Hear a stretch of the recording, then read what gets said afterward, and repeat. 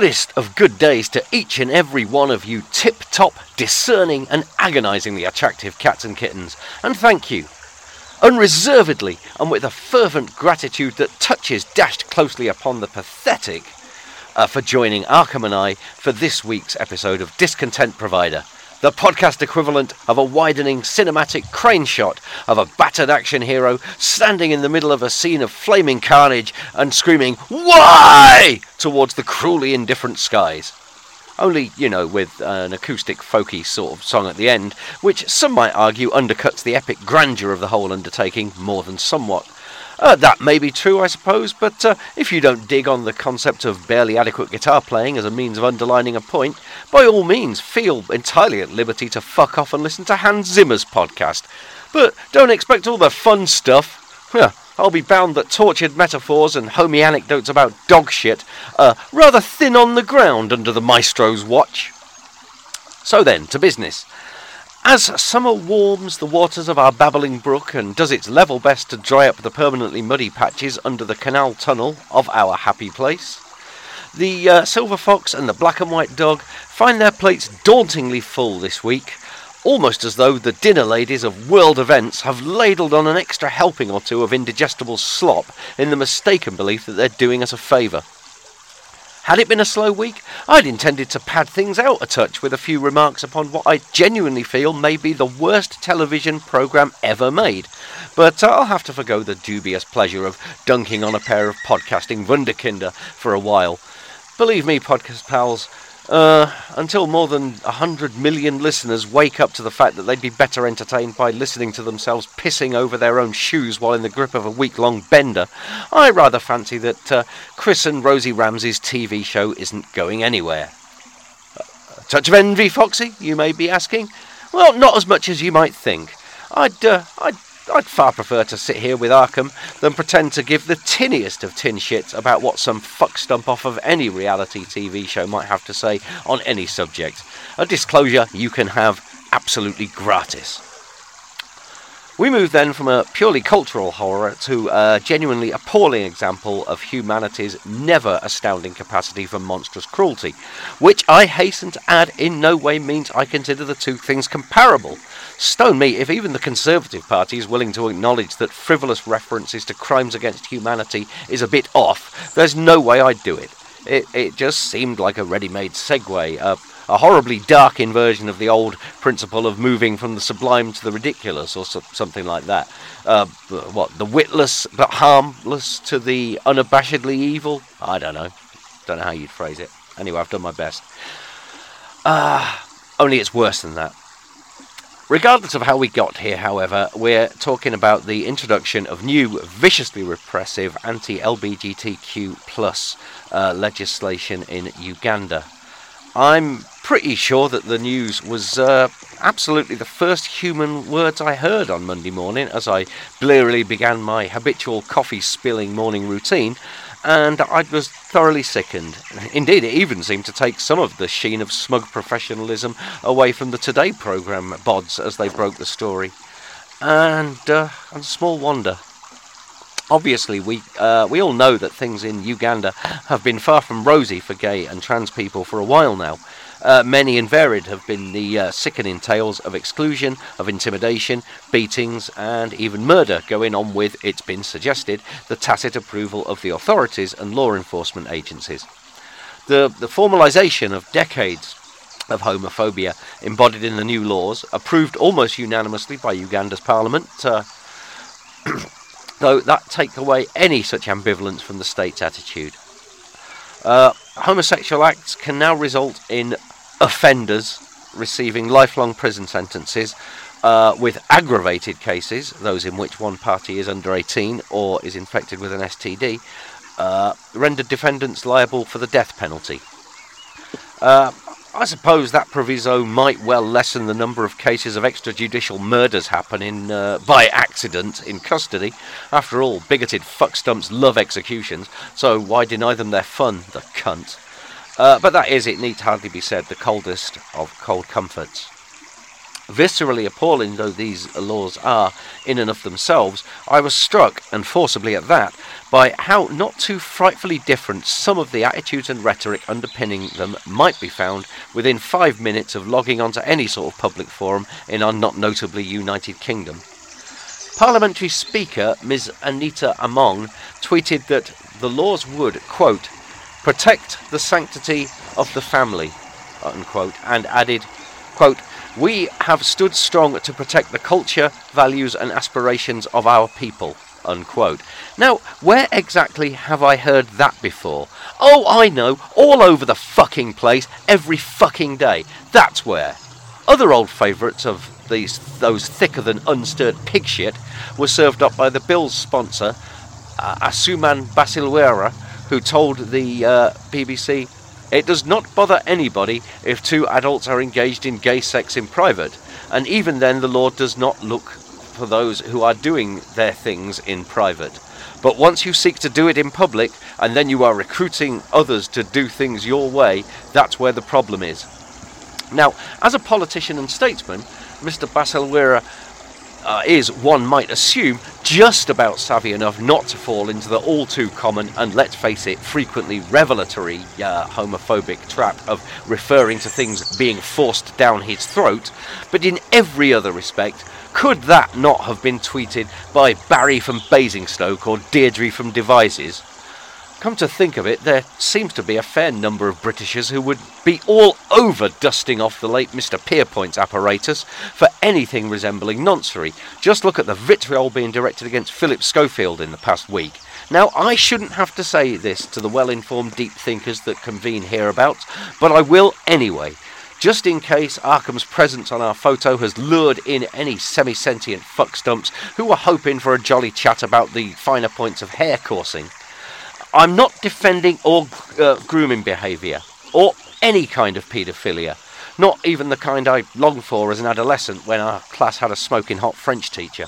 No, I'm not even defending Philip Schofield per se, but I will say that the readiness, not to say the slavering eagerness, of certain sectors of society to conflate any and every kind of unsavoury criminality with homosexuality is as disquieting and flat out beastly as it is misguided. Of course, I can hear the whataboutery from here. People who aren't listening to this now, pity them podcast pals, it must be awful for them, are currently, through some spiritual Pavlovian response, actually standing up and shouting, here, I thought you lefties didn't like pushing our values on other cultures. And then looking confused and wondering why they've suddenly just stood up and shouted into empty air. In this instance, that argument doesn't seem to hold more than a few fluid ohs of water, or of communion wine, come to that. I had often wondered why our LGBTQ plus chums were so frowned upon in Uganda, but was reluctant to think about it too much in case I wound up being surprisingly racist. Can't be too careful. Looking into it, though, I came across an article, a very well-translated article, thank Christ, in Die Welt, that tackled that very question. Let me immediately both reassure my fellow guilty liberals and shut those still puzzled naysayers to whom I alluded earlier well and truly up. According to an anthropologist and LGBTQ plus activist, Stella Niazni, and a human rights activist, Edward Mutibi, for all the terrible old pony peddled by the Ugandan mainstream about the un-African nature of homosexuality, there is little evidence of a particularly deep-rooted cultural heritage of homophobia in Uganda. Both the people to whom I refer are Ugandan, and while the fact that they live in exile in Germany may, I'll admit, have some bearing on their perceptions, they seem to know what's what. Both Ms. Nyanzi and Mr. Mutabi seem fairly certain that the current climate in Uganda is, and perhaps you ought to sit down for this, the product of colonialism and Christianity. Indeed, it seems widely acknowledged that the king of Buganda, the central region of modern-day Uganda, was gay and rarely was a hair turned. Quote, the issue of homosexuality didn't just begin with this generation, Mr. Mutabi said. It has been there all this time. People have always lived with homosexuals. It was, Miss Nyanzi opines, British Protestant missionaries that brought their religious objections to same-sex relationships and other sinful doings to Uganda, a legacy that survives to this day in conservative Christian countries in Africa and, let's face it, elsewhere, obviously. So while the prevailing narrative that homosexuality is an un-African Western import against which Africans ought to guard themselves to preserve their cultural purity, such a comforting and edifying phrase, what? It is homophobia born of religion that is actually the interloping ideology. And of course, it would be positively indecent of me to discuss bigoted and harmful spiritual ranny-gazoo without giving American evangelical Christianity a seat at the table. Quote, many of the American evangelists who came to Uganda in the 1990s still live there, says Stella Nyanzi, adding that they poison the discourse. We have a number of churches where the senior pastor is an American. Pastor Martin Semper, one of the most vocal homophobes and one of the biggest mobilizers of the anti-gay movement, is married to an American. Priests like Semper spread a lot of misinformation in society, she says, unquote. And let us leave Uganda now, cats and kittens. Not only is the point, I think, made, there's also the very real possibility that my fondness for archaic phrases might lead me to saying dark continent or something similarly gauche. And if I do that, the rest of this episode will merely be an awkward silence as I and Arkham, whose eyes were made to exude well-bred reproach, take a long, hard look at myself. Yet we're not altogether done with the subject of intolerance over LGBTQ plus issues. How could we be, people being the gruesome sacks of twat bastardry that they mostly are? This week here in Blighted Blighty, we saw an awful kerfuffle over Dr. Kathleen Stock being given a platform at the Oxford Student Union debate on transsexuality. Well, as time is pressing, and you're doubtless as familiar with the details of the matter as I am, I'll skip the preliminaries and get to the point. Well, my point anyway. I realise that as a straight cis male, with all the privileges and ball hair that entails, it's easy enough for me to spout off, so feel absolutely free to tell me to go and fuck myself should I be overstepping my bounds, okay? I would hope that by this point we're sufficiently pally to get past most disagreements with good grace and benefits of doubts given all round, so now here we go. I don't dig on Dr. Stock's views. I find them reductive, and while I wouldn't put her in the first 11 were I putting together a transphobic cricket team, as I don't think she's actuated by the sort of malice that animate many trans critiques, I can see perfectly well why she has pissed so many people off. That being said, for my money, it's always worth giving even the most obnoxious turds the chance to air their views in a debate, to let them hold up their ridiculous arguments to scrutiny, and to allow their innate silliness and wrong-headedness to become blindingly apparent. There, I said it.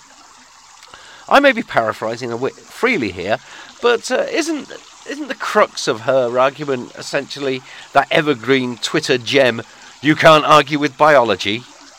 Not too hard to debunk that, for a start. Biology insists, for example, that if someone gets cancer, they will pretty much certainly die in excruciating pain. One wonders, no, one really doesn't, how many of those espousing biology's supremacy would stick to their principles should the big C come a-knocking. I suspect dashed few, to be honest, with most running tearfully to a quack and saying, "Doc, I'm having a bit of a row with biology. Can you help me out?"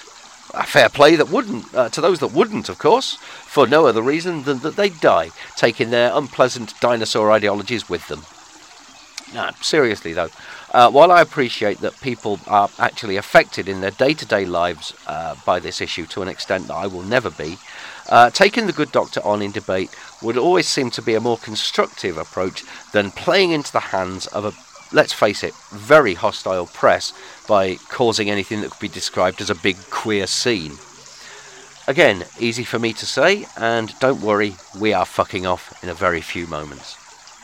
Before we do, however, let me remind you that facts and quotes have been culled from respectable media sources, and all views were mine and mine alone, and should be used for entertainment purposes only. Until we meet here next week, please carry on listening, liking, subscribing, and sharing Discontent Provider in all your favourite places. Not Apple Podcasts, though. I'm having the very devil of a job in joining that weirdo techno cult, and I'm not sure I want to. Your support is invaluable to us spiritually, and maybe at some point financially. I have some ideas for some additional tat, for which I might ask for the odd nominal contribution. Then again, I might not. If something comes out about a Patreon donor, I might be pressured to hand back the cash. Yeah, uncharacteristic kudos to the Labour Party there. Though let's give them their due for standing firm over that Just Stop Oil supporters coin. I mean, it would be awfully jolly and smashing if they'd express a fraction of that level of staunch resolve about something political or ideological. But, if who gets to chuck doubloons into their coffers is what really matters to them, I suppose there's little more to be said. Until next time then, cats and kittens, from the Silver Fox and the Black and White Dog, cheerio.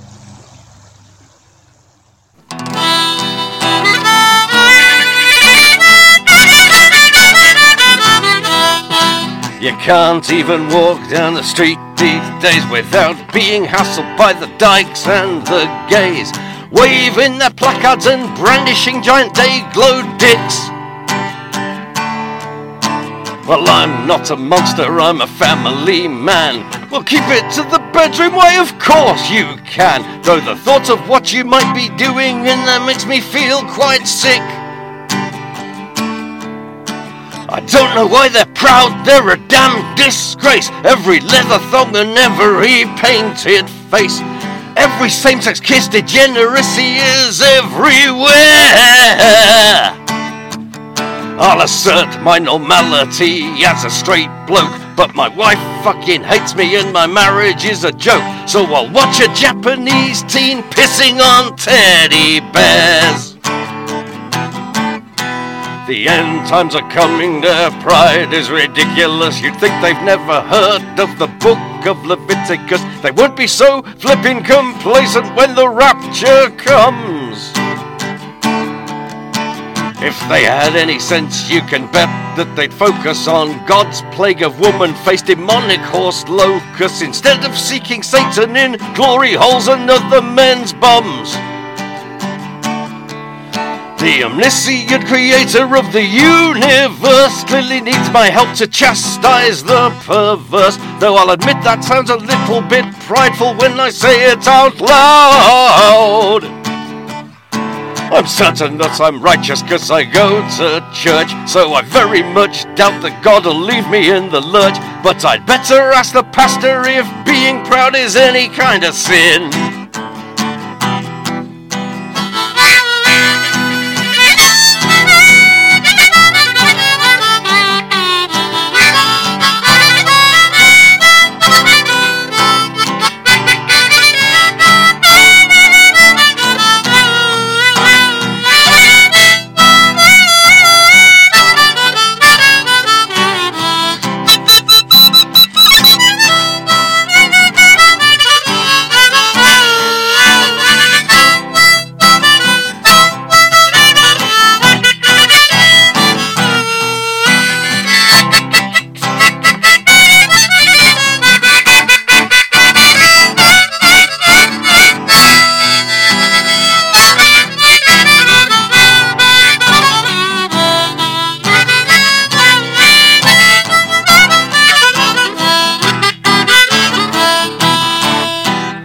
When the party's over, they'll all go back home in couples or in thruples or quite alone, to live for another day just as everyone else must.